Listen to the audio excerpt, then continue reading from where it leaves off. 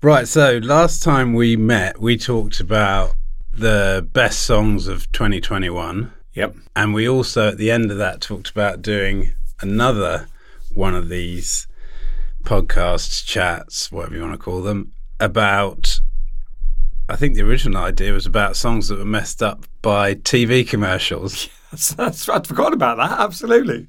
But we decided that wasn't very positive. So in fact, we do a collection of songs each that we feel are our most listened to songs. I hasten to quickly add in that there is no data involved in this. This is very much from the heart, and it's like a songs you keep coming back to list or something of that nature.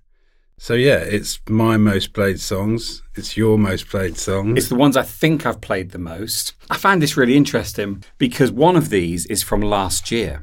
So it quite clearly cannot be one of my most played songs. I've probably played Spandau Ballet's True more than this, which pains me to say that, but it's probably true. Funny how it seems. But I really like the idea of, they're almost like emotional crutches that I've gone back to. They remind me of places and times, and I go to them for a shoulder to cry on sometimes, actually. And I really like where we are. We're in a recording studio. I feel like Smashy and Nicey. Let's rock. Let's go for Mark and Lard instead of Smashy and Nicey. But yes, this is taking our rudimentary steps into creating our own radio show to a new level, isn't it? Because we're actually in a studio. Bloody love it. Who's going to go first? Why don't you go first? Okay, I don't know what order to go in. I've gone chronologically. Oh, you see, I just haven't. I've just Fine. gone... Well, you don't have to. But I'm going to start with the biggie. In our car playlist for the kids, we've got a car playlist of all the songs that we like. And clearly, with 4 children, I'm outnumbered. And my wife tends to have... She's got good taste in music, but she often likes a lot of the kids' music as well. So in order to redress the balance, I tend to put long songs on. I'll put Sympathy for the Devil on, and I'll always put Stone Roses' Fool's Gold 9:53, which was the 9 minutes 53 version. And the reason it's on there, it's not just to irritate the kids, but it's partly on there for that. It's on there because this time is about 1990, I think, when this came out. And it's just that moment in time when dancing and nightclubs and being out, but not being bothered by what you look like, it's an interesting distinction, that is, was beginning to happen. And there's no way I can not dance when this song comes on. And when I put it on in the car and my headphones, I'm channeling a little bit of that. Pre-marriage, university, flares but not bags. Like flared from the knee down, not flared from the hip down. Fucking can't be doing with any of that shit.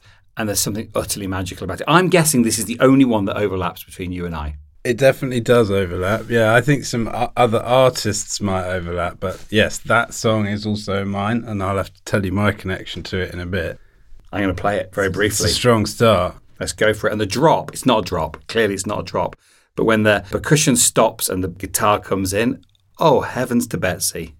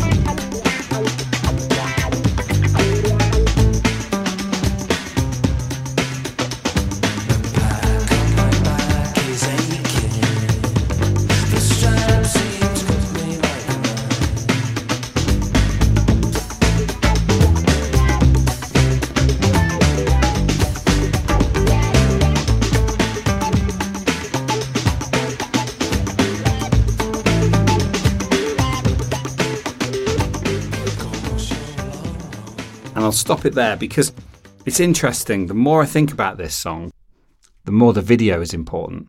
And baggy. Yeah. Just baggy as a thing. It's got a proper slack beat. The Stone Roses, the best part of the Stone Roses was never Brown and Squire. It was always Manny and Rennie. It's the percussion part of the Stone Roses, the bass and the drums that lifted them above anybody else, in my humble opinion.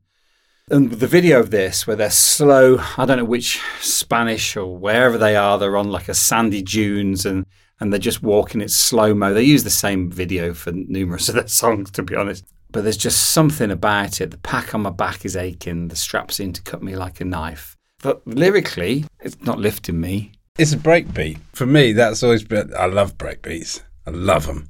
And the breakbeat in that song and the general, baggy as a term probably got ripped off a bit and messed about with, but that relaxed feeling of that beat, slow and low, funky, dancey but not too dancey, cool. I came to them a bit later.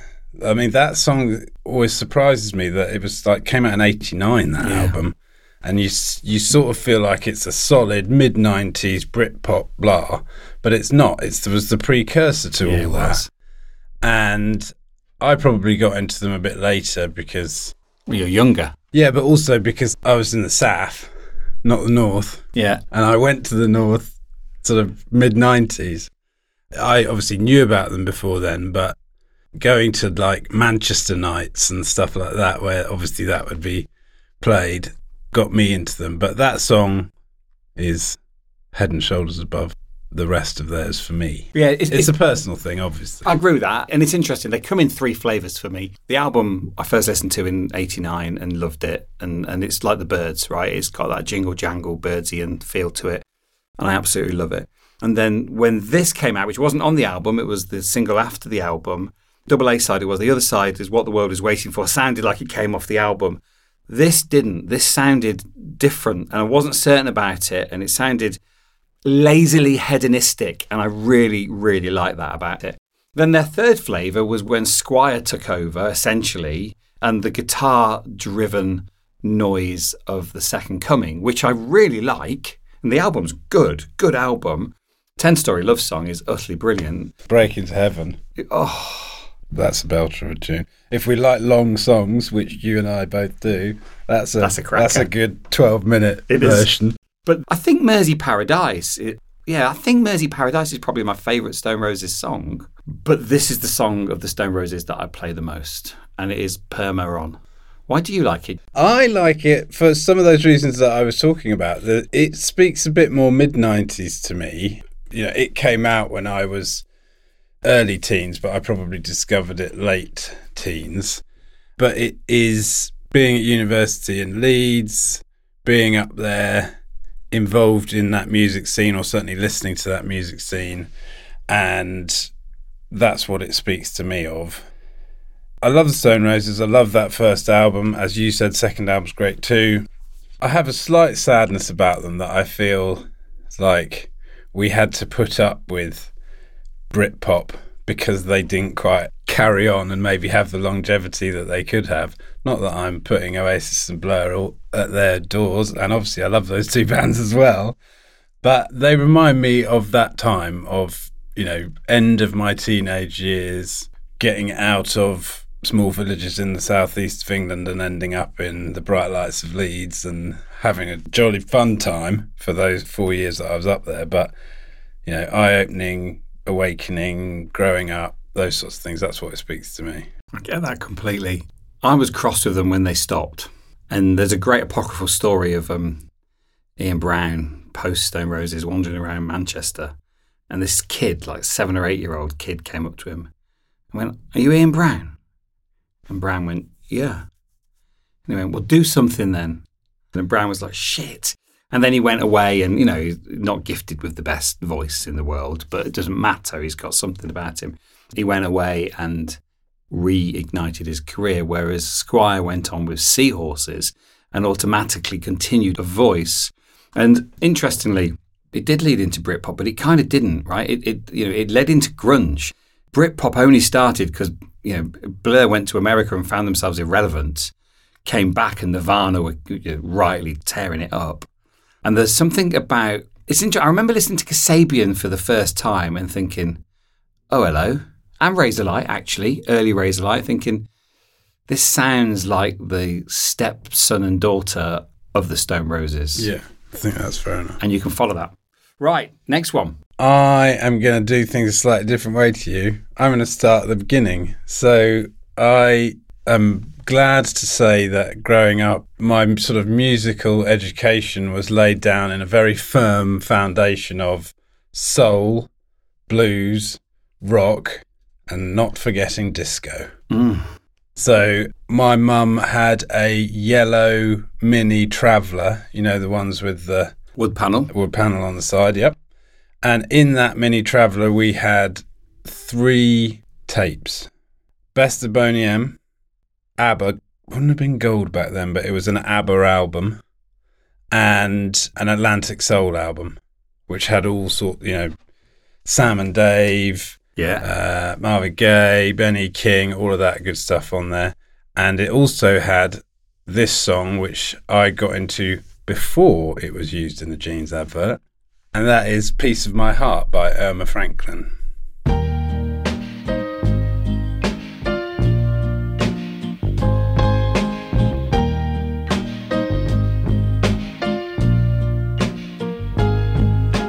Didn't I make you feel like you were the only man? Didn't I give you everything that a woman possibly can? But with all the love I give you, it's never enough. But I'm gonna show you, baby, that a woman can be tough.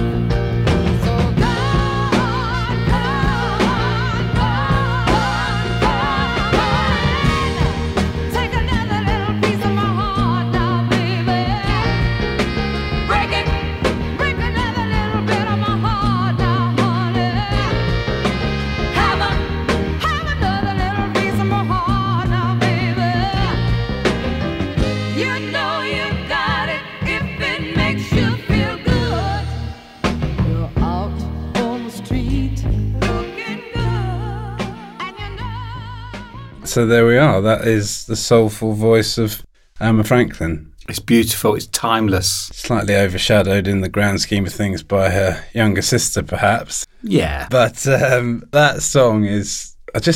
Obviously, I heard it when I was quite young and knew it. And then when it was featured on aforementioned advert, I just went through a period of playing it over and over again. And now, whenever I come back to it, which is still pretty regular... It's just one of those songs. Not every song on the list does this, but it's one of the songs that gives me goosebumps. Do you play it when you're sad, or do you play it when you're happy? Do you play it when you're lonely, or do you play it when you're rejoicing? I don't know. That's a very good question. Probably sad, or just not necessarily sad, but reflective. Maudlin, or... Yeah, that's interesting. It's not sadness or maudlin. I find a lot with what I listen to, sometimes... I listen to a lot of different genres and a lot of different stuff because I like discovering new music. I like rediscovering old music. I like finding things that are new to me, but, you know, might have been around for a while.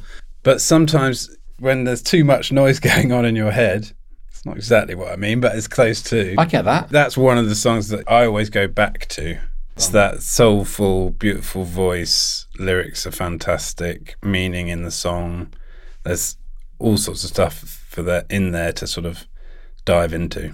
I love it. And it's a great thing to think about why and where, how you're feeling when you choose these songs. I've just put mine in random order, which is probably foolish of me. This next one of mine is a song called Little Palaces by Elvis Costello. And it's when I'm feeling ever so slightly sorry for myself that I play this. This album came out, I can't remember, but I'm guessing it came out in about 84, something like that. And I played it in a Walkman non-stop on a rugby tour of Romania where I wasn't having the best of time. Chrome, metal, Sony Walkman or yellow plastic one? Oh, no, mine was an Iwa one, actually. It's a good question. So I've said Walkman, but I actually meant Iwa. When Iwa existed. And it's tightly designed, actually. It's a nice bit of kit, shit earphones. Batteries didn't last very long. Had a rewinder from Tandy that you clipped onto the cassette to manually rewind it so you didn't waste your batteries rewinding it. Why don't you just use a pencil? Spinning it round for the camera, for the audio, spinning it round. I don't know. I like this. Geared rewinder. Yeah. Anyway, it's a great song. It's a beautiful song. It's interesting. Costello doesn't like this album.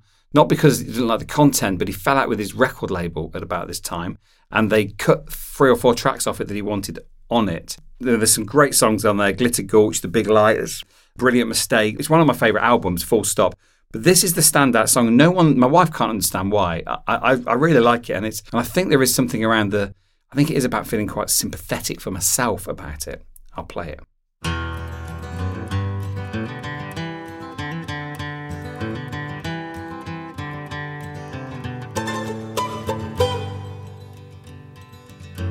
In Chocolate Town, all the trains are painted brown, and the silver paper of the wrapper. There's a dapper little man, and he wears a wax mustache that he twists with nicotine fingers as he drops his cigarette ash. And someone comes and sweeps it up, and then he doffs his cap. And there's a rat in someone's bedroom, and there's shit in someone's trap. And they'll soon be pulling down the little palaces.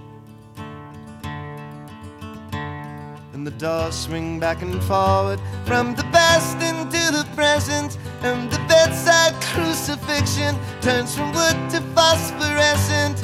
And they're moving problem families from the south up to the north. Mothers crying over some soft soap opera divorce, and you say you didn't do it, but you know you did, of course. And they'll soon be pulling down the little palaces. It's like shouting in a matchbox filled with plasterboard and hope, like a picture of Prince William. Lyrically, I really enjoy it. There's a line in there, the doors swing back and forward from the past into the present, and the bedside crucifixion turns from wood to phosphorescent. I mean, Costello, Declan McManus, is lyrically rich and dense. He gets a lot of words in. But it's a storytelling element as well, isn't it? I mean, yes, you could list them. There's lots of them. But you could put him in that list with, Paul Weller from over here, Bruce Springsteen from over there, those kind of who tell a story that if you're from that space or that area, you can just relate to it and you can see it. You can walk into the shop that he's singing about almost. There's probably one in your town, my town, everybody's town. That lyrical storytelling piece, love artists like that, love people that transport you away with what they're talking about, because sometimes you want to be transported away. But it's a way to the familiar as well. It's really interesting. It's a beautiful album, and I like listening to it with my headphones on. It's one of those, I like to feel the claustrophobia of the album. And it reminds me of that time where we got mullered. We played the Romanian first team. We were like a county team. We were under 18 and they were the national team. We got absolutely marmalised, brutal. And it was the moment when I fell out of love with rugby, not because I didn't like the sport, I do, but actually I didn't like everything that came with it. It was a really interesting flip for me. So when I feel maudlin, actually that's the right word for me. I go and play that. So we're still in the Yellow Mini Traveller, another song off that Atlantic Soul album, although I would argue that this verges on disco. This is 25 Miles by Edwin Starr.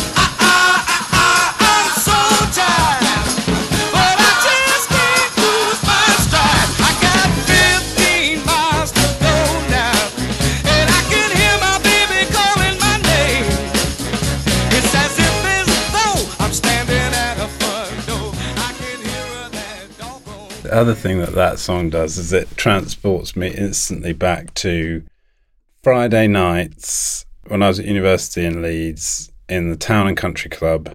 There was a night with guest DJ Brutus Gold called The Love Train. And the most amazing thing thinking about that now is that was basically 1,100 people-ish who had all specifically got dressed up into 70s gear, garnered from local charity shops around Leeds, or there might even have been a couple of specific 70s fashion shops down by the Corn Exchange, if I remember. And just perfectly normal, just to go out on a Friday night dressed in 70s gear, drop into one of the bars close by that would sell you 3 shots of vodka and a mixer for £1.25 and go and dance to 70s music all night.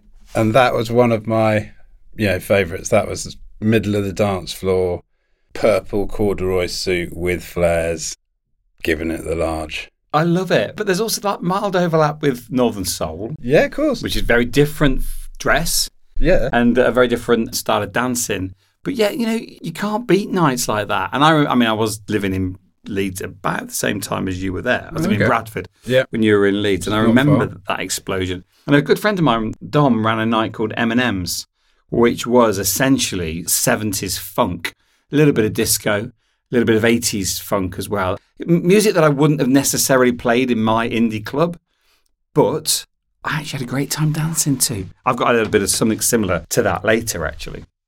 So for my next one, at about 16, 17, I discovered Billie Holiday, more of which in a minute.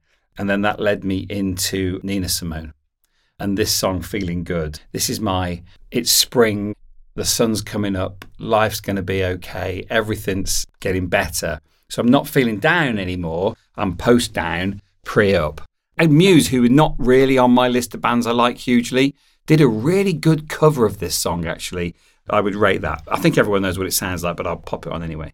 Birds flying high, you know how I feel. Sun in the sky, you know how I feel. Breeze drifting on by, you know how I feel. It's a new dawn, it's a new day. It's a new life for me, yeah. It's a new dawn, it's a new day. It's a new life for me. Woo, woo, woo. And I'm feeling good.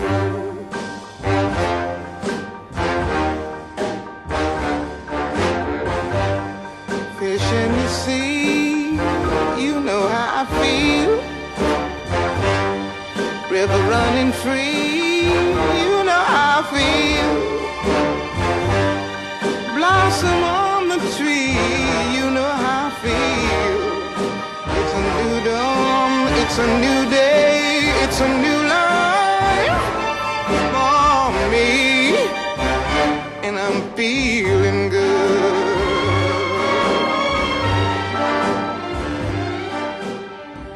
Dragonfly out in the sun. And it's that contradiction, that juxtaposition of her crystal clear lyric, her soulful lyric, and then the big band coming in. And I love it. I've got no bad words for that song. It's timeless as well. I mean, when was that recorded? Fucking no idea. No, but Do you want me to tell you? I can probably I Google that shit. reckon it's going to be, definitely early 60s. Yeah. Possibly late 50s, right? Let me have a look. And I would say that it's a very timeless song in that you can listen to it now and... 1964. Okay. Published, recorded in 1965. And it's from the album Put a Spell on You, which is a great album, actually. Yeah. Like I say, timeless. It's beautiful. Yep. It's beautiful. I am going to move on a little, jump up the timeline a bit. Rock and roll played a big part in my musical upbringing, particularly the sort of more bluesier rock. Yeah. So, yes, obviously, there were a couple of bands knocking around at that time, the Beatles, the Rolling Stones, who we're all very familiar with. But the king in our house, or certainly in my father's eyes, was Eric Clapton. And this song, particularly this version of this song, got a lot of airplay at the time growing up, and still for me gets a lot of airplay now because, in my opinion, this is the definitive live rock and roll song.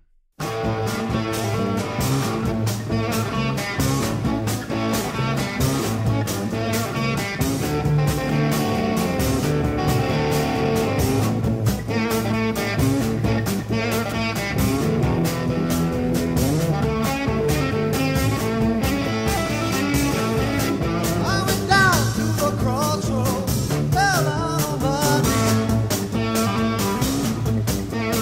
Down to the crossroads, fell down on my knees. That's all I beg for mercy, take me if you please. I went down to the crossroads, tried to make it right. Down to the crossroads, tried to make it right. Nobody sleeping on it, nobody passed by. When I'm going down to Rosedale, take my rudder by my side. Going down to Rosedale, take my rudder by my side. You can still buy a house, baby, on the riverside. That's Crossroads by Cream, and the reason it's definitive, or it's part of a small group of very high quality live rock and roll songs, is it fits all the necessary criteria. The first one being it has 2 guitar solos in it. Why would you waste a live opportunity and only have one guitar solo? Depends how long the guitar when you've solo got is. Eric Clapton on guitar and you're playing a live concert, as they were, 3 exceptionally talented musicians at the height of their powers, when rock and roll was at the height of its powers as a cultural phenomenon, as a music, as an art form. We can argue about that for days, but rock and roll was very much alive, and it was the driving force behind culture, pop culture, etc. at that time. And that song makes you drive faster. I used to play it in the car a lot. It's an absolute belter for me. It's an interesting song, I'd actually go as far as to say I would call that rock rather than rock and roll. That's because rock and roll, in my mind, is anything between 1953 and 1959. And it misses piano. So to my mind, rock and roll needs that Little Richard or that Jerry Lee Lewis piano, which is a much misunderstood instrument when it comes to rock and roll, but definitely rock. But that doesn't take anything away from that track. It's absolutely, I'm going to say, perfect. Now, growing up, I would not have tolerated that anywhere near my stylus. It would have just been like old man music. But I would have tolerated rock and roll. I would have tolerated. It's really interesting, this exercise, Pete, because I'm now regretting not putting any T-Rex on, which is rock and roll regurgitated for a sparkly generation. And I would have put probably Little Richard on as well. So I think we needed 15, not 10 or 13. We're not changing the rules now. No, we're not changing the rules now. We're less than halfway through. I love it. And we're not changing the rules. I love it. And I'm going to leap to, I think this was 80s, but it sounds 70s. So this is the Jackson Sisters, no relation. And it's I Believe in Miracles. And I didn't hear this until I was at university in 88. But the first time I heard it, I couldn't stop dancing. I just couldn't stop dancing. It's an absolute belter, and it's got a great intro to it. I think they were a one-hit wonder. I don't think they had any more hits than this, but I'd die happy if I'd recorded this.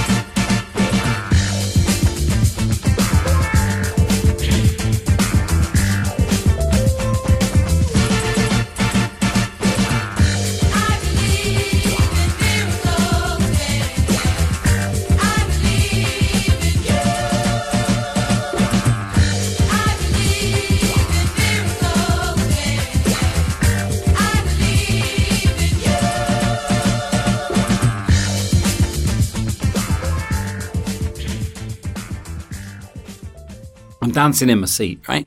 When I was DJing, if I couldn't get anyone up, whether that be a 50th birthday party for a mate's dad, or whether that be in my indie club in the cellar in a brothel in Bradford, that song would do it. It didn't matter who was there, that song would get them up. Yeah, it's an absolute tune. Again, it would feature highly on the 70s disco playlist, even though it might not necessarily be from that decade. I'm going to Google that because I want to say it's 80s, but it sounds like 70s. But while you're doing the next one, let me check that. Okay, so my next one is definitely a bit of a departure from the one you just played. But beforehand, we were talking about sort of, I don't know if you like, definitive. If we're going to jump into genre chat and we talk about definitive songs or genre-defining songs, then this next one is definitely that for me. And it is No Woman, No Cry by Bob Marley and the Wailers.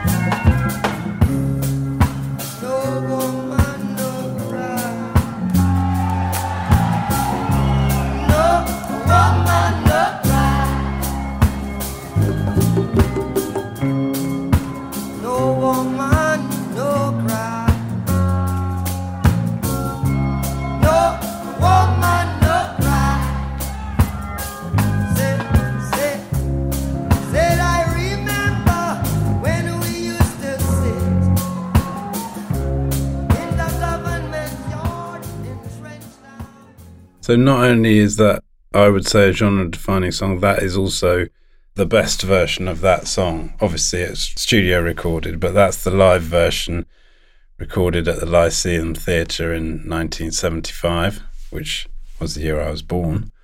So no, I wasn't there, obviously. I think way before I discovered all the other amazing, wonderful, rich, different types of reggae music that I have listened to over most of my life, that was probably my entry point, or the first time that I heard a reggae song and went, what is that? Because there's so much in it, there's so much going on, it's live, there's a big band, there's voices, there's message in the music, there's message in the lyrics, there's so much going on in there, and it's such a wonderful song, and I can't say much more about it than that. It's beautiful. And that album, that live album is, live albums on the whole I avoid. Bob Dylan Live at Budokan I really like. And that live album, I really like. That song is, it's poetry, right? Marley was an utter genius. Utter genius. The only thing I find slightly sad about some of Marley's songs is the fact that some of the struggle and some of the things that he's talking about recording in the early to mid 70s are still the same struggles that we're having today. We still talk about the same things. And that makes me a little sad that in some areas, I mean, yes, we've moved on in lots of areas in lots of places, and that's great. But some of the discussions about, inequality and poverty and things like that, it's still the same discussion today, and it's a little sad. Nothing's changed. Updates, Jackson Sisters 1973. Boom. So you were right. I'm out by 13 years. It fits perfectly into the 70s disco playlist. Which makes much more sense. And I can't think why I was confused, but what a tune. Right, next on my list, this is a car song. Look, I'm very fond of Blur, and I was lucky enough to be closer to them at the beginning of their career than most people. This was pre-Britpop, end of baggy. Their first album was very baggy. But this is a song from later. This is a song called Tender. And I really like it. It's got a sadness to it. It's got a pathos. It's not sadness. It's got a pathos to it, and it documents, I think, a very difficult time for Damon. That aside, this is the song we sing in the car together. And I fight. I mean, clearly I take Damon's role here rather than Graham's role. But it's a song that we will sing. When my kids think of me, I know they think of this song. So we play it all the time.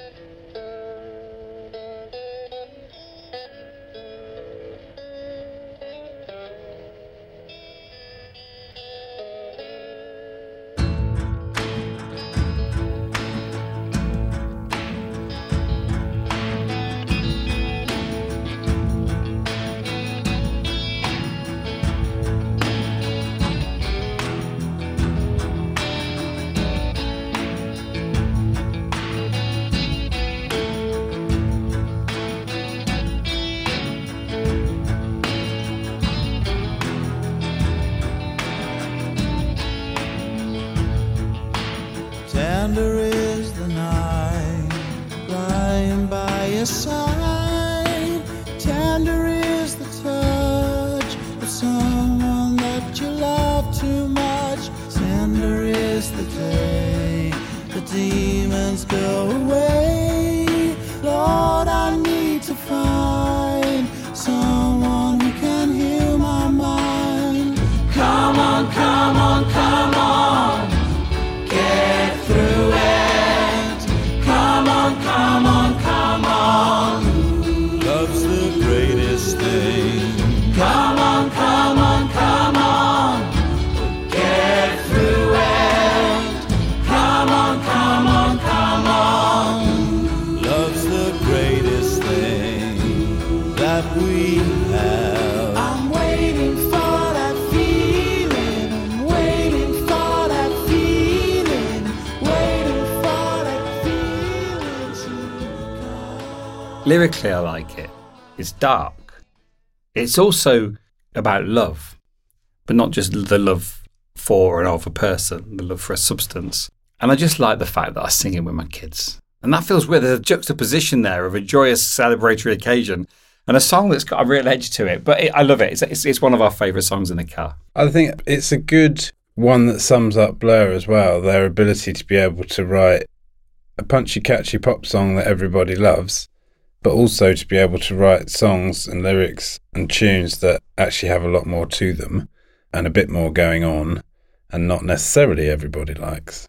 I agree with that. And I think if you wrote Blur off as a Britpop band, which is really easy to do, Cockney geezer, white mate, that's great, right? They were definitely that. They were also baggy. They were also about love. And they were, Damon is, whether you like him or not, is an amazing lyricist. And Graham actually is a much bigger part of Blur than people thought. When he released Happiness in Magazines, I think that's his first album, I listened to it and went, oh, right, yeah, okay, that's it. Cracking track, good band, and good times.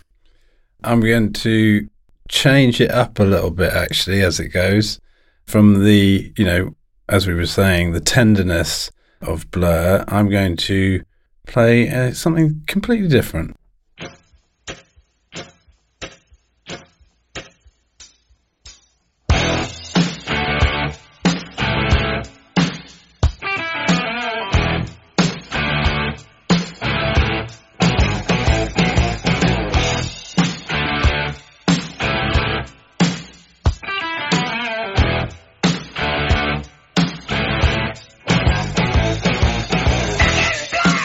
I hit the sand. I've been too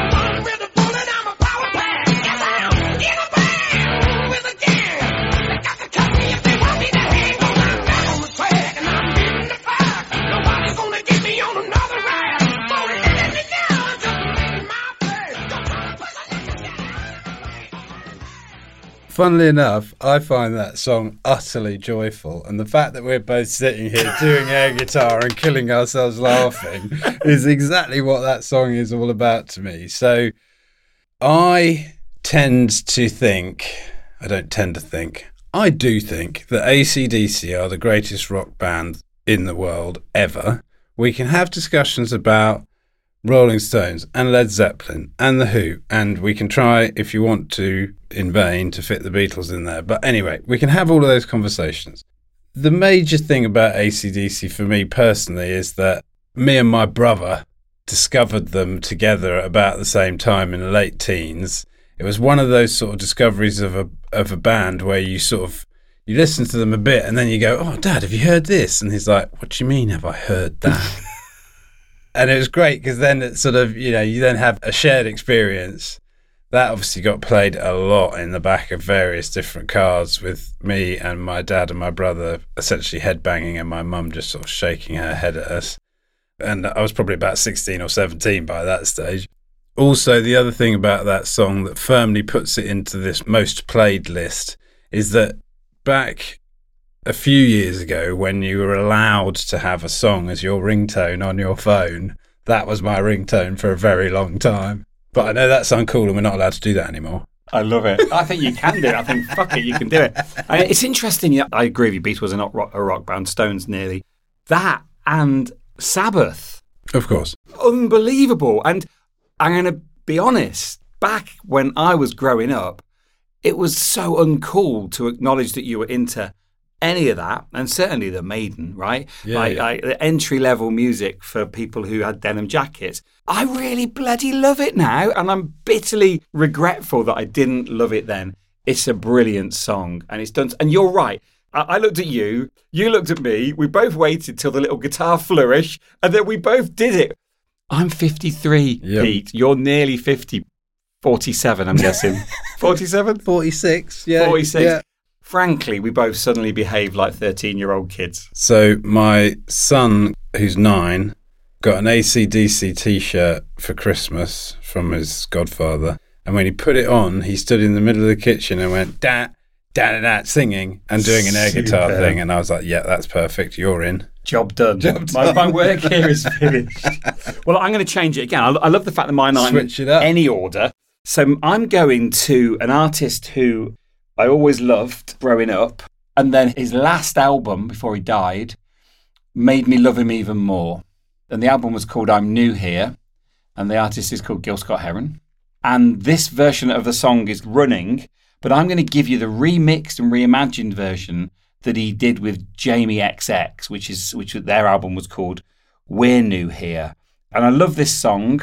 And I don't know why. There's some pathos, there's some feeling sorry for myself. But more importantly, there's a realization that this was my mantra for a long time. I've always ran. And there's a great line in this. I always feel like running. Never away because there is no place. And I think I was running away rather than to. And I love it. And I also love what they did with the song as well.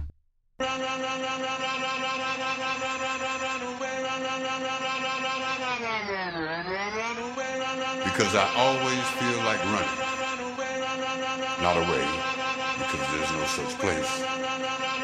Because if there was, I would have found it by now. Because it's easier to run, easier than staying and finding out you're the only one who didn't run.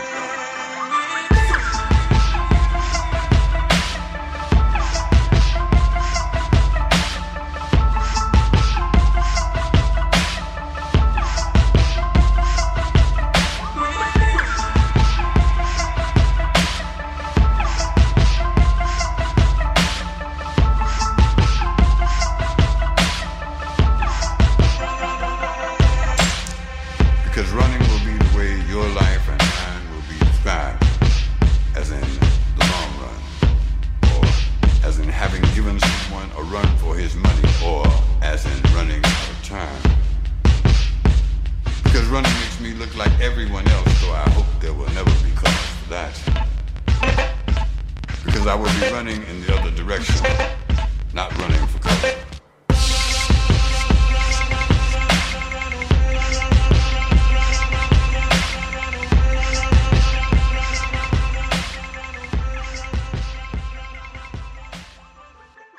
And it's a beautiful song in its original form. But what Jamie did, bringing that distorted garble at the beginning and then that fat bass, it just lifts it. The whole album is amazing. New York is Killing Me, one of my all-time favourites. But this is the one that I play the most.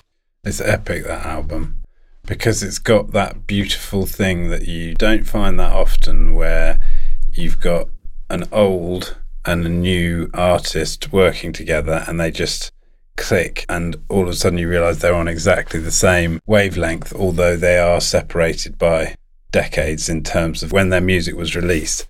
But yeah, that album is absolutely brilliant, and I, similar to you, urge anyone who hasn't listened to that album to go out and get it and stick it on repeat. It's genius. Oh, it's me again. Right, so I'm sure that you'll help me out because I've kind of bypassed the 80s, but I'm sure I know that you're going to have some 80s songs in there, so I kind of leave that to you. In a funny sort of way, yeah, as I was talking about earlier, my musical heritage is sort of, 60s and 70s, rock, soul, blues, that kind of stuff. And then, as you will see shortly, I then kind of jump forward a bit. This song comes from that time when I was at school, but towards the end of school, and discovered a new form of music, which was hip hop.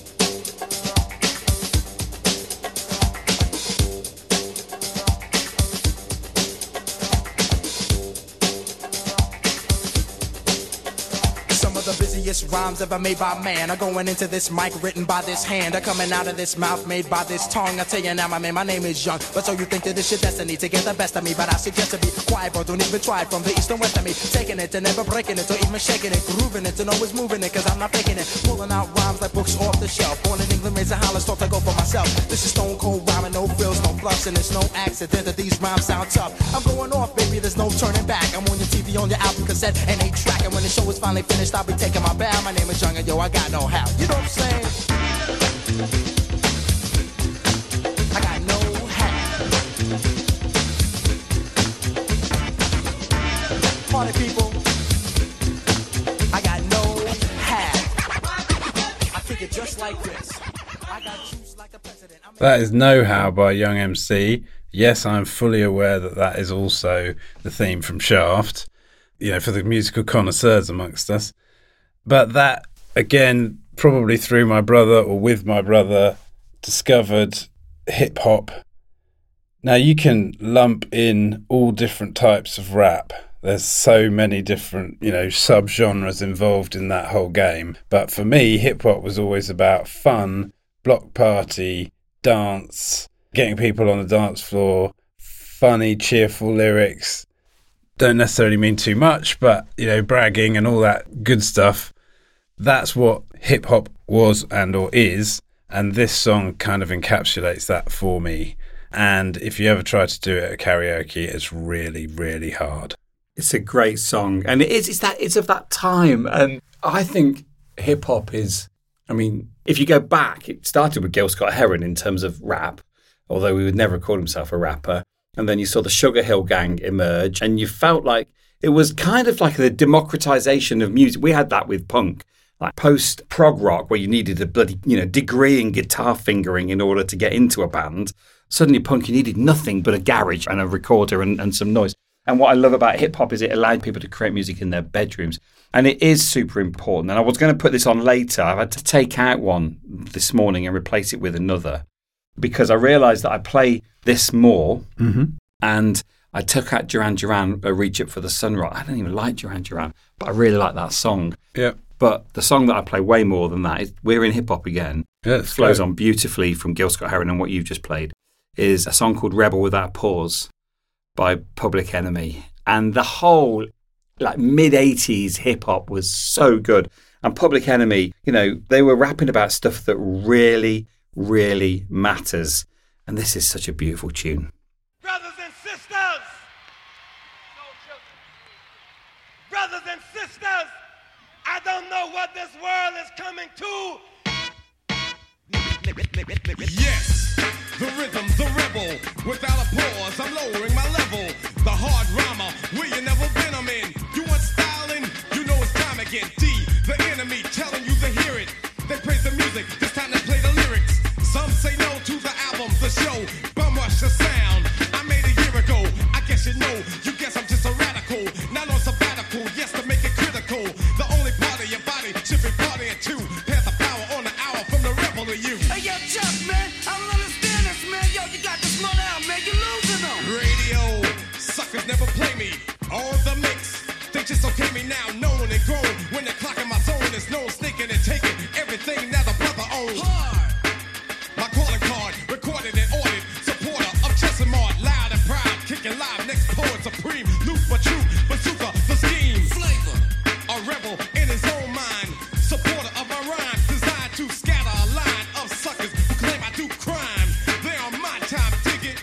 Hey, yo, Chuck, they think we taking shots. Yo, this is Cole Medina, man. Come on, kick it. Terminator X.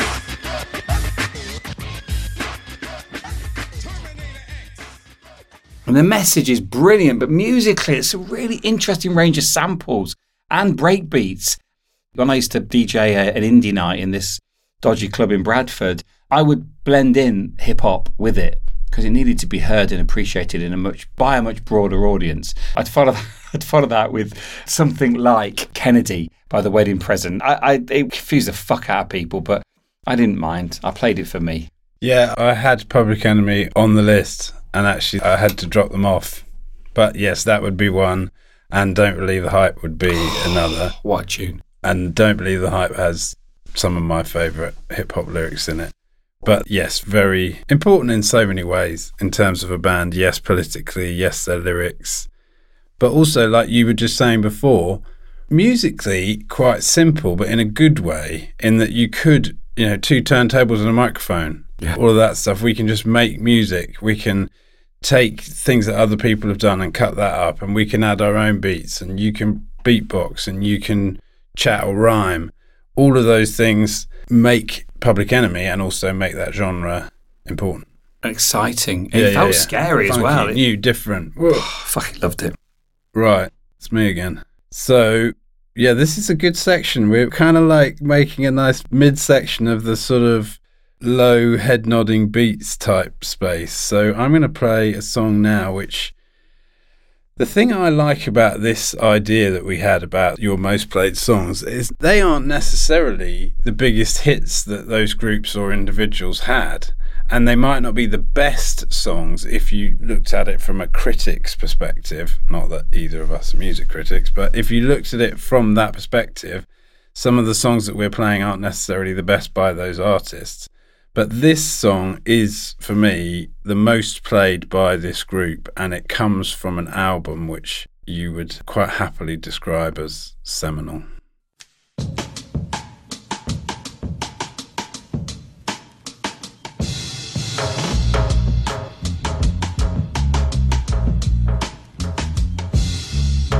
Trendy Wendy, you know what I mean. Hanging around with the girl who's rolling up her jeans. She watches her street cred, cause she's no dummy. So rocking the microphone and now she's calling me a honey. Says I know what I want.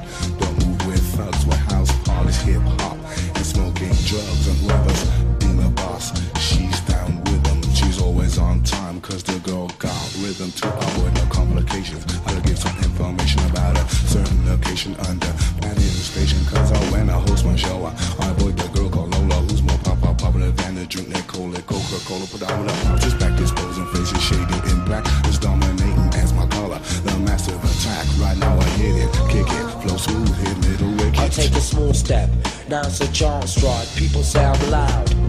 Why should I hide? Only had a small taste, so what a waste. I quietly observe there is not much space. Bottom end's heavy, we're never even. People call me tricky for a particular reason. I got you say, and I got to let you know. See, rocking in your area, rock beneath your balcony. My baby just cares for me. Well, that's funny. Her touch tickles, especially on my tummy. So that is 5 Man Army by Massive Attack. Amazing. Off What an Blue era. Lines.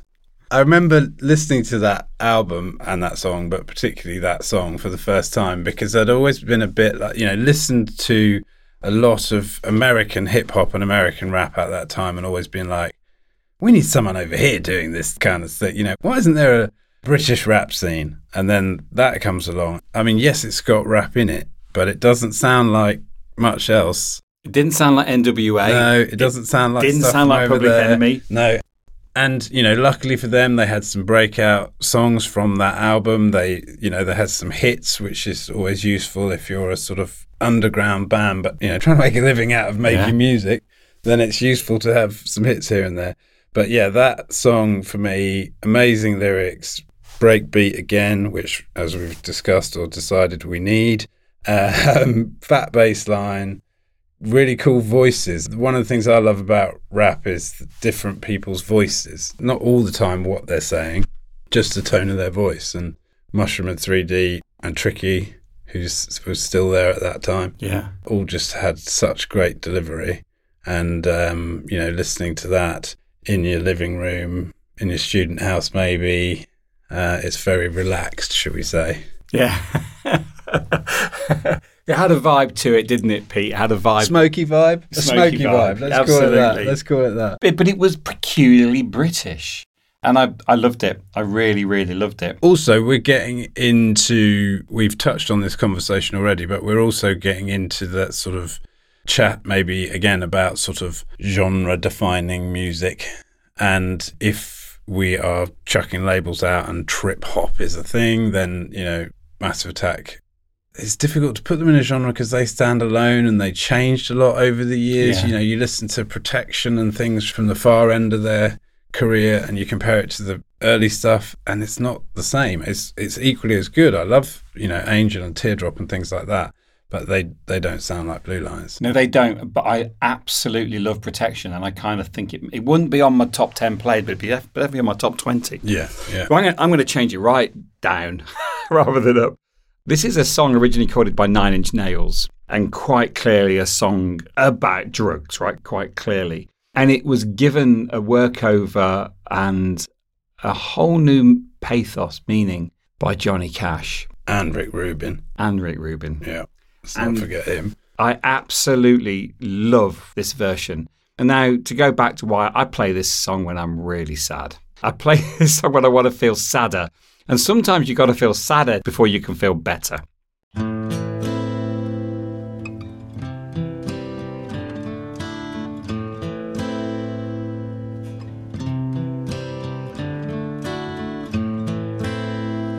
I hurt myself today to see if I still feel. I focus on the pain, the only thing that's real. The needle tears a hole, the old familiar sting.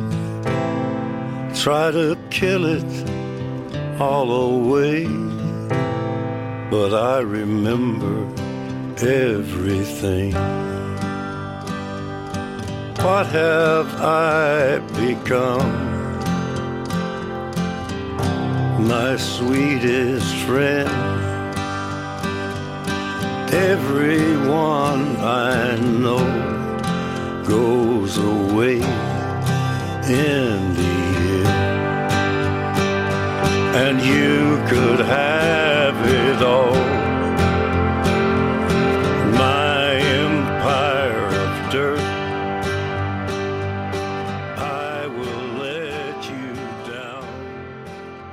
That line, I hurt myself today to see if I still feel. I use that line a lot in my workshops, actually. But the fact that this is a man at the end of his life, an incredible career, but at the end of his life, it just adds a layer of emotion. It gets me crying every time. Particularly when you know that he has battled addiction, battled difficulties in his life, great sadness, great highs and lows, no doubt. But yeah, the other thing I love about that song, and I knew that you were going to put that in there, well, because you told me, but I knew that one was going in there, is I like complex music. I like things that there's a lot gone into making it, multi-layers, all of that kind of, the complexities of music is enjoyable to me. I also like the opposite end of the scale and very simple music, right? And that is iconic voice, acoustic guitar, amazing lyrics. It's got all of those. But it's got 3 elements, not 103. And it's very impactful. As you said earlier, there's a few songs that you know, stick your big noise cancelling earphones on, sit on your own and listen to them and just let them wash over you. And for whatever reason, they'll transport you to another place. Yes, okay, sadness potentially, but also the joy of listening to a perfectly crafted piece of music. Beautiful. Oh, it's me. I keep getting carried away with your songs, forgetting about my own. Right, well, you left hip-hop. I haven't left hip-hop just yet. We're still there, and we need an entry into this list from... I talked about it before. There gets to a point where you, in your musical life or listening to music, where you can go, oh yeah, that's one nobody showed me, or that's one I discovered for myself. This is a band that I probably discovered for myself, but this particular song, or this is from their 2nd or 3rd album, I think. And this song is basically all about riding around the countryside, or brings back memories of riding around the countryside in my brother's white Renault 5.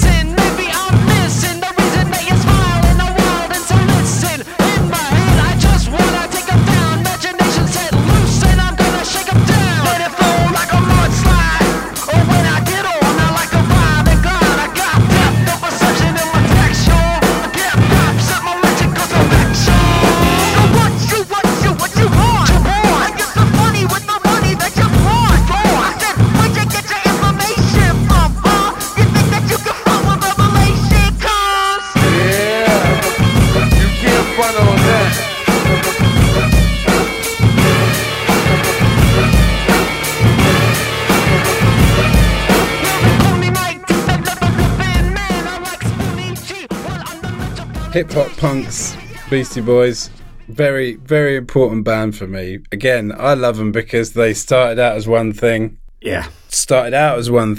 Recognised in the mainstream as something, moved on to something else, and then came back to what they were somewhere else. You know, the constant reinvention. Total reinvention. Yeah, not willing to stand still, literally not willing to make another album that sounded the same as the one they'd made before. And when you listen, I mean, they're early, Fight for Your Right, cringy to a degree, but they kind of had to go through that to realise the error of their ways. Yeah, but also very much of the time. Phenomenally of the time. But then when you listen to Ill Communication and then Intergalactic, Hello Nasty, you go, blimey, how did those guys get here? Yeah, Slow and Low, straight to Intergalactic. So Intergalactic is one of my absolute... I don't know why it's not on the list. I probably forgot it.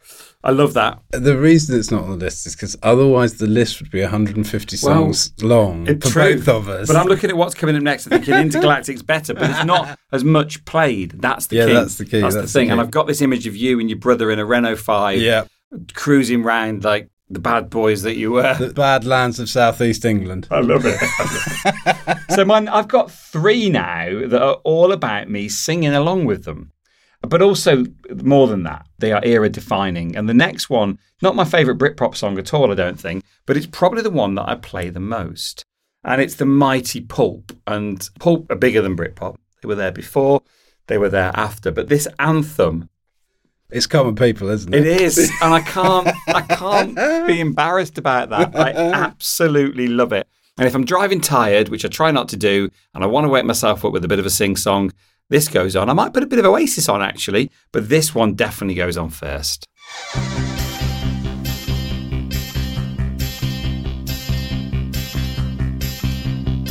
She came from Greece, she had a thirst for knowledge. She studied sculpture at St. Martin's College, that's where I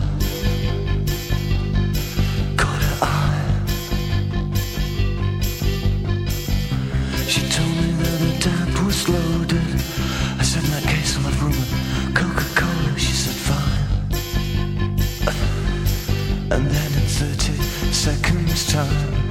She said, I wanna live like common people. I wanna do whatever common people do. Wanna sleep with common people. I wanna sleep with common people like you. What else could I do? I said, I'll see what I can do. I took her to a supermarket. I don't know why, but I had to start it somewhere. So it started there. I said, pretend you got no money. And she just laughed and said, oh, you're so funny. I said, yeah. I can't see anyone else smiling here. Are you sure?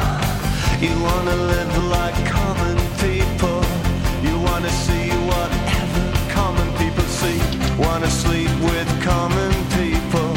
You wanna sleep with common people like me. But she didn't understand. And she just smiled and held my hand. I went to flash above the shop.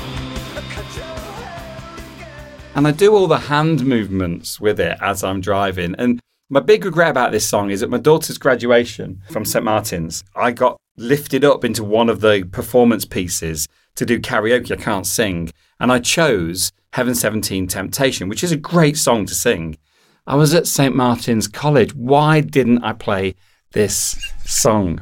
I love it. Missed opportunities. Totally. Now, lyrically, it's really good. It shows that contradiction between those who have and want to pretend they have not. It's Marie Antoinette playing, Let Them Eat Cake. It's a really great tune, and it builds and it lets out an anger and a frustration with the times. But I would say that Pulp, similarly have that quality as storytellers, and, a few of them wrote together, but, predominantly Jarvis, of whatever that particular piece was. They just tell a story with those lyrics, and you're instantly transported into your nenext door neighbour's sister's bedroom or whatever. The wood chip on the wall. Exactly. If you call your dad, you can stop it. Oh, exactly. Your student thing is like, I'll have a gin and tonic in that case. That's right. But it's interesting. I hadn't realised I should have chosen Pulp. I didn't. I chose Heaven 17. Both Sheffield bands. So Sheffield was such an important town.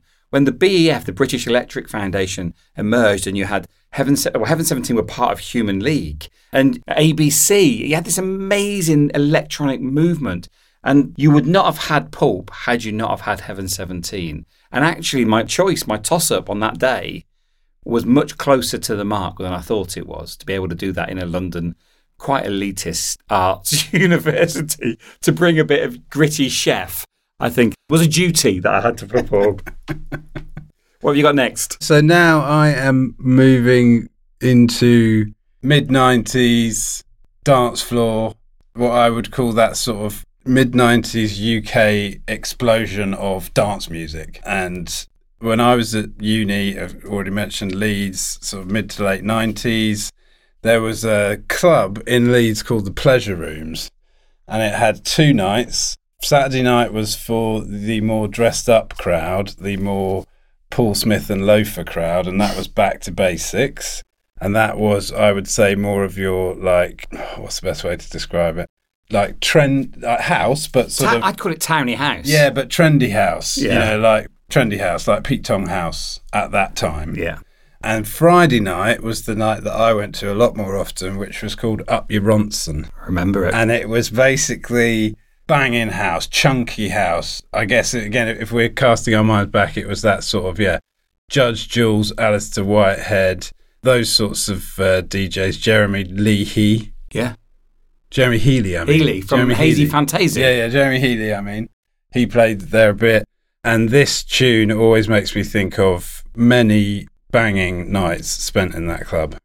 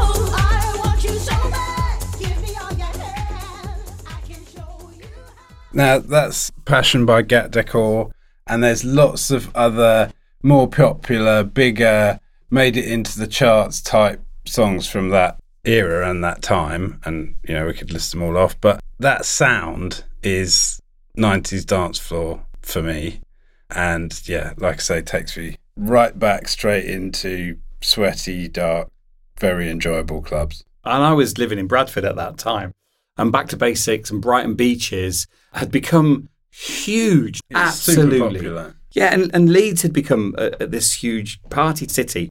And my best song from that era, and actually it was probably number 14 on my list, was Born Slippy by Underworld, just because of its sheer aggression. And the lyric, just beautiful. Now, its association with the film Trainspotting also lifted it. But this was a rich time for house music, for dance music. Yeah. I love it. But I'm going to take you back 10 years from there, early 80s actually. And one of my favourite songwriters, Edwyn Collins, and a band that I see as foundational to that C86, to the Smiths, to early Roses, Orange Juice. And the song's called Rip It Up. And I remember saving up my dinner money, having a little bit less on each lunch, to then walk up to the Hinckley Sound Centre to buy a copy of this. And you got a free cassette of an EP at the same time. And they didn't have it, but they gave me some, I can't remember who they gave me. I want to say it was a Diana Ross cassette instead, which I gave to my nan, because my nan liked Diana Ross. But Rip It Up, Orange Juice, utter beautiful perfection. When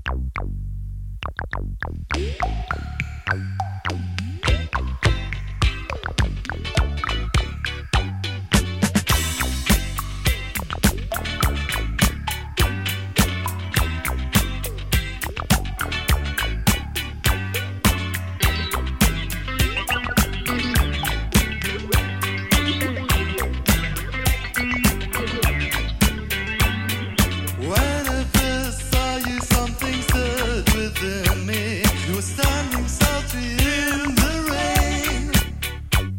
If I could have held you, I would have held you. Rip it up and start again. Rip it up and start again. Rip it up and start again. I hope to God you're not as dumb as you make out. I hope to God, and I hope to God I'm not as dumb as you make out. I hope to God.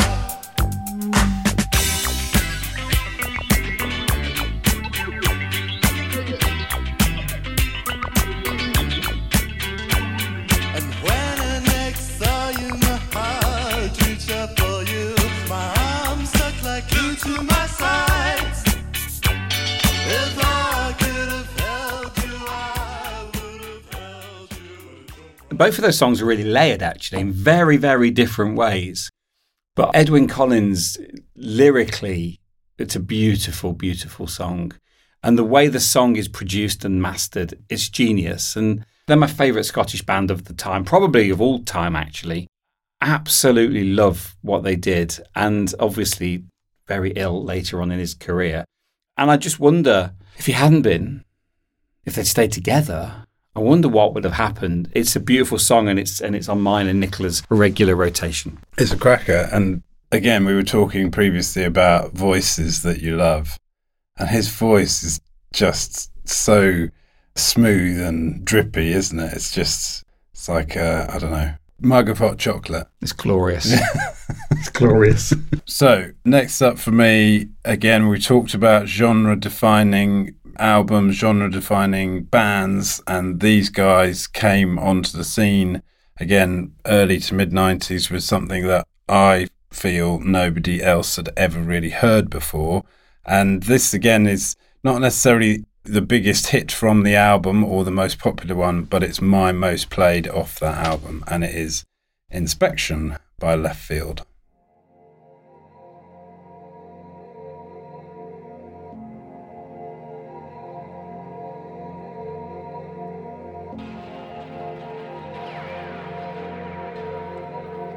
Calling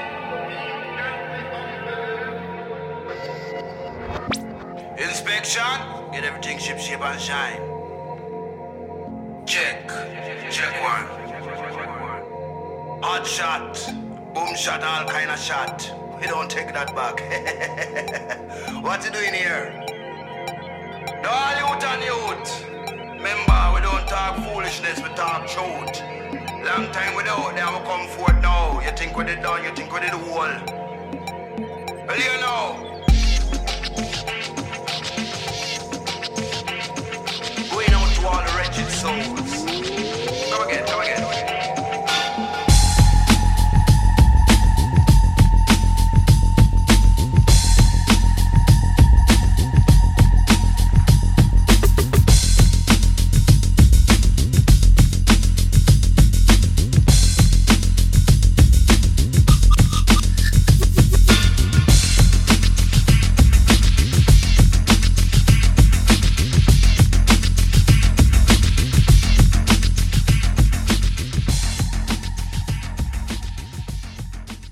That was one of those CDs that I had that I bought 3 times because I lent it to someone and they nicked it.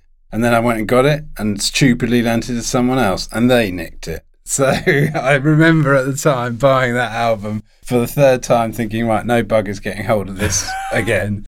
Also, in that time at uni, I had, it still guts me a little bit that I let it go, but I had this beautiful chrome Wharfdale system. Oh, no, right? lovely. It was lovely. It was absolutely gorgeous. And it had a 6 CD changer in it, right? So it was internal. It didn't have a cassette. It was internal. And you loaded the CDs in and then it sort of found a place for them inside. And there was probably 2 CDs over the course of, 3 or 4 years at uni that never came out. And after being replaced a couple of times, Left Field was one of those. I just listened to that album over and over and over again. The other one that doesn't feature in my list is Moon Safari by Air. Those 2 albums, again, so much of that time of, hey, this is different, guys. This is a type of music or a genre of music that we didn't have before. Yeah, okay, you can argue for your Giorgio Moroder's and your Kraftwerks and all those sorts of people, but certainly not something that had been brought to the super mainstream like those guys. I agree. I mean, there's a relationship between Moroder and Left Field and 1 or 2 more albums in that era, but they're distant relatives. But I would say that with Left Field, Fatboy Slim, Prodigy, Faithless, Chemical Brothers, that sort of squad of electronic dance music, as it's now termed, those guys created something that didn't really exist before. Yes, they did it through sampling. Yes, they did it through creating their own stuff.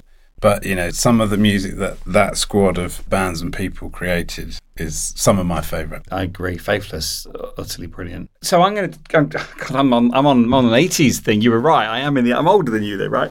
So this is a singer called Stephen Duffy, but he was known as Tintin at the time. I guess he had a quiff. This is from 1983. Now, Stephen Tintin Duffy was at one point the lead singer of Duran Duran before they found someone arguably more handsome and talented and had his own songs. But I really like this song. It's called Kiss Me. It was remixed in 85 and was nowhere near as good. And I wonder what would have happened had he have carried on. This song I love. If I ever want to, just my sing in the car song. And it takes me back to that era. I would have been 15, 1983. It takes me back to that era.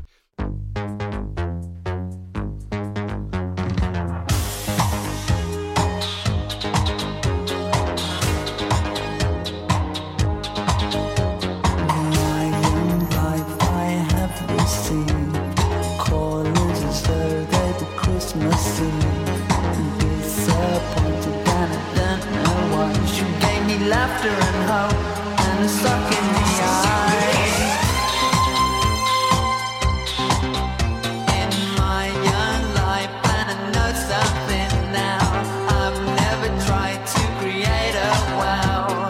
Wows off you, frustration more common. I can feel my soul. That's why I come on, kiss me with your mouth.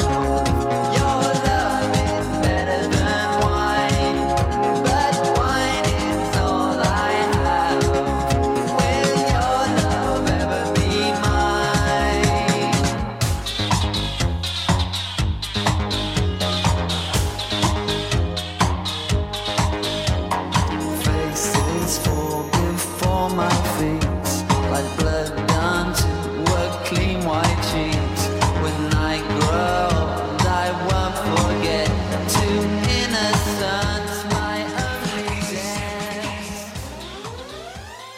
I love it. And it's clumsy because the technology was clumsy. It's sampled, it's messy, it sounds naive. You could make something much better on your iPhone now. Casio in your bedroom. Casio in your bedroom. Vibes. I love all that. Pre-programmable Casio. But I absolutely love it. And it gets played way more than it should. And, well, no, it gets played as much as it should. I love it. And it's got that 80s synth pop sound to it, which is very listenable. It is. It is. Right, we are getting towards the end, which is a good thing, but also a sad thing. Next up for me is a band that I have seen live a lot. I'm happy to say that I've got some tickets booked to go and see them again. They're about to do their last ever UK tour.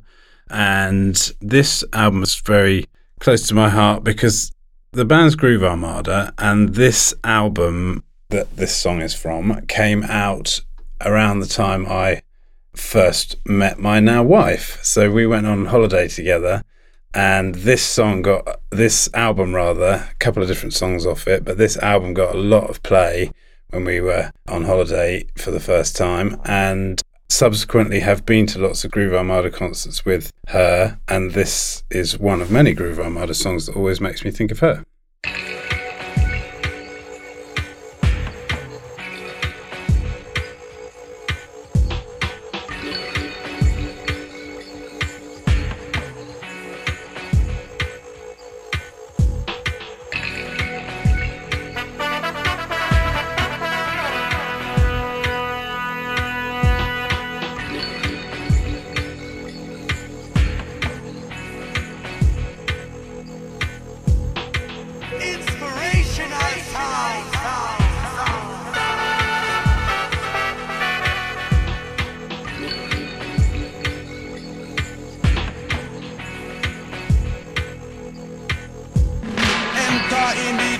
Plug it in and we begin.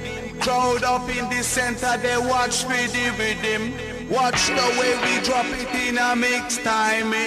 Rise and amplifying when we come in with the swing. Just following the back and naturally harmonizing. Climb into position with synchronized it. Live from outer ghetto we maximize it. Sound of the Groove Armada with super styling.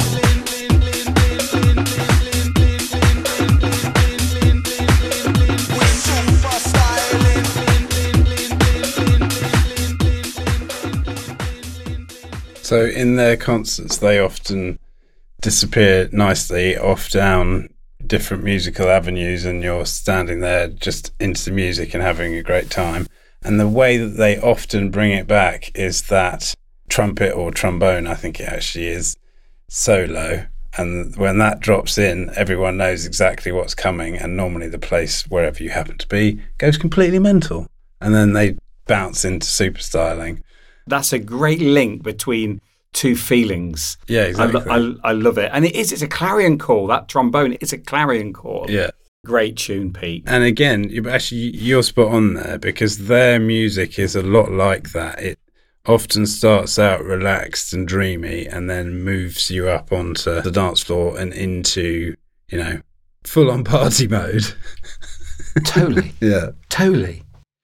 Right. Okay. So my penultimate one is, again, another one I go to when I'm feeling sad, and it's Billie Holiday, and her life was beautifully tragic, and she has got that voice that takes me back. And during the mid-'80s, early 80s, there was a real resurgence in blues in certain parts. I remember going to a pub. Actually, it would have been later than that. It would have been about 86 in Leicester, called the Helsinki. And they played a lot of blues, a lot of Billy, a lot of Frank, an awful lot of Nina. But this particular song, Lover Man by Billie Holiday, I just love singing it. And I love its, I've got a lot of sadness in this list. I love its sadness.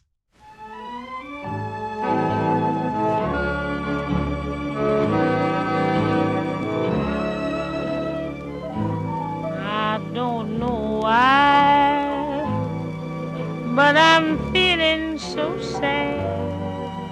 I long to try something I've never had. Never had no kissing. Oh, what I've been missing. Lover man, oh, where can you be? The night is cold and I'm so all alone. I'd give my soul just to call you my own. Got a moon above me, but no one to love me. Lover man, oh, where can you be? I've heard it said that the thrill of romance can be like a heavenly dream. I go to bed with a prayer that you'll make love to. And it's a song, it's a pursuit, it's a hunt for love. And it's a song of, it feels almost remorseful for wasted time or opportunity. There's such a deep, resonant feeling to this song. And I love it. And if I ever just, I'm driving or sat at home and I'm feeling that way, that's the song that I start singing. I've played it shitloads. We were talking before about the power of music to transport you to different places or another place. And as you were saying, that you put that on maybe when you're feeling a bit sad, a bit melancholy, whatever it might be, but you listen to that and you're instantly in Smoky Jazz Club. Again, it's beautifully simple in the right way. Yeah. And, there's a reason that people listen to her music so much. And it's pretty much solely to do with how beautiful her voice is. It's amazing. And the reason I chose the live version is for that exact feeling of that smoky, late at night jazz club. It's a song that takes me to an era that I didn't live through. And that's magical. Yeah, and that's, in a funny way, a nice circle, isn't it? Because that's exactly what the first song I played is like for me. Yeah. Again, it's that beautifulness of those 60s soul voices. Right, my final one is my most recent song, but it's one that I know I have played a lot and I play it over and over again, and it is relaxed house. It's about chills, it's about sunsets. It's just a beautifully relaxed song, and it's So Good to Me by Chris Malinchak.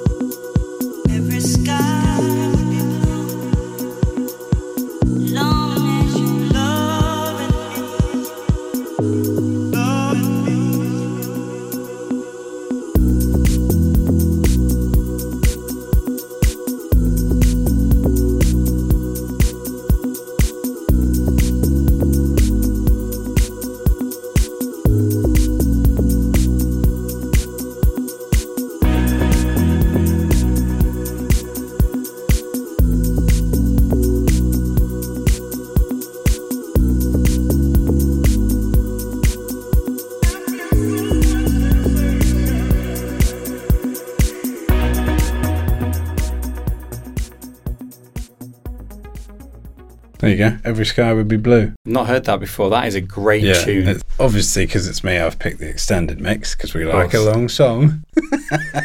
There's almost a gospel feel to the beginning of that. If we're playing the genre game, it is Balearic House. Is that right? Yes. I love it. It's beach bars and you're in that zone. You haven't gone out yet.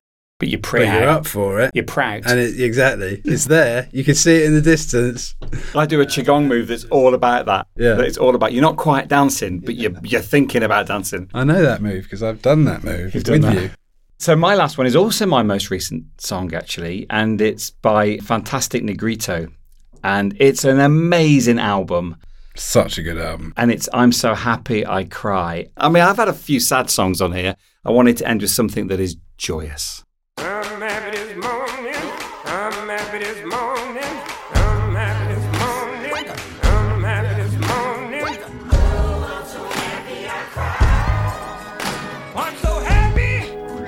I'm so happy I cry. Oh, I'm so happy I cry. Because today I feel alive. Oh, I'm so happy I cry.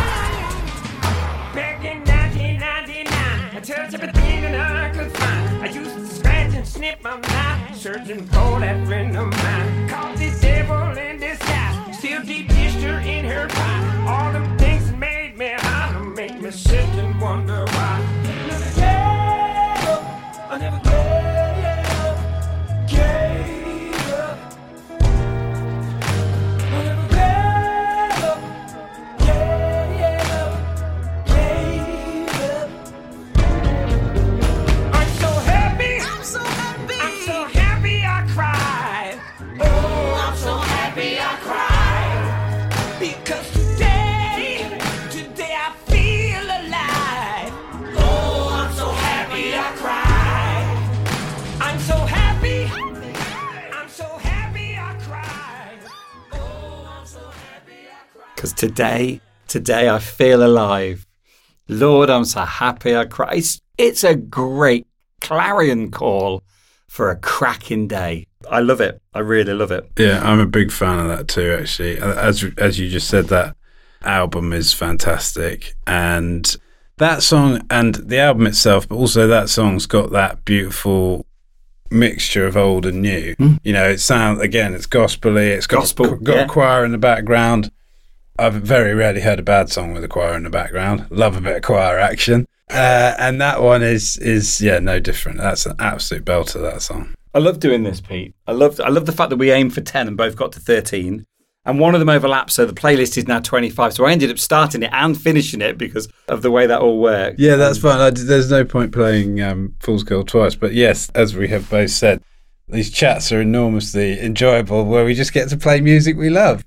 I love it. And thank you, and thank you, and thank me for doing this. And there will be another, yeah? Yeah, absolutely. I had a thought for what the next one should be. It will come back to me, but we'll go for another one. I've got a thought, and it's actually something I've stolen from my good friend Charlie Gladstone, and it's cover versions that were better than the original. Yeah, I'm all over that. I think we should do it. Yeah. That will probably be easier to find 10 each because it's quite, it's a harder thing to find. Yeah, it's a harder thing to find because there's a smaller number of them. But I have actually done a Hot 10 on that before, so... Oh, you're ahead. I'm on it. Whereas I'm just straight into the Caravan of Love by the House Behinds. Lovely. Thanks, Pete. My pleasure.